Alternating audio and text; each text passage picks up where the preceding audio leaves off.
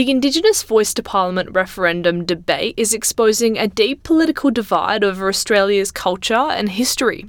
Minister for Indigenous Australians Linda Burney says her office has been inundated with racist abuse in recent months. Opposition Minister for Indigenous Australians Jacinta Nampijinpa Price says she's had a similar experience. But it was this comment from Ms Price which has sparked an uproar. No, there's no ongoing negative impacts of colonisation. Positive impact, absolutely. I mean, now we've got running water, we've got readily available food. Senator Price has rejected the idea that colonisation had led to generations of trauma and suggested families of convicts face similar struggles. Minister Burney says she's outraged by the senator's comment.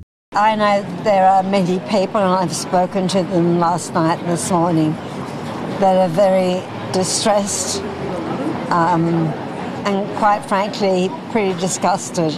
In response to Ms Price's comments, the Indigenous elected Central Land Council in Alice Springs posted a video about the Coniston massacre. It was the last documented massacre in Australia, which took place in 1928, resulting in the deaths of more than 60 Aboriginal men, women and children.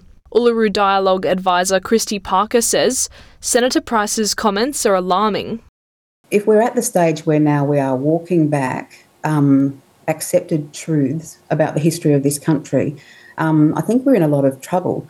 But another leading No campaigner, Warren Mundine, has backed Senator Price.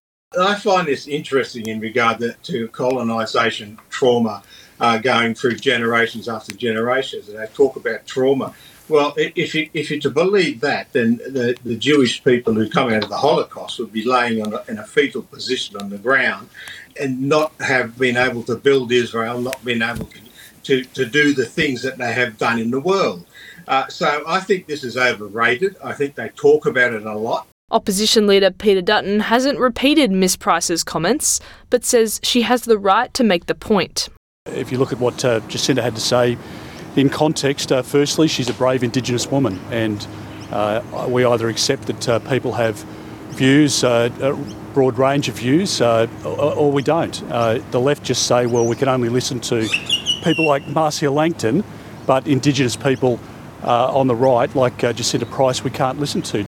The exchange of views about racism and race will move into the community for another 4 weeks, as Parliament goes on break before the ballot is held on October 14.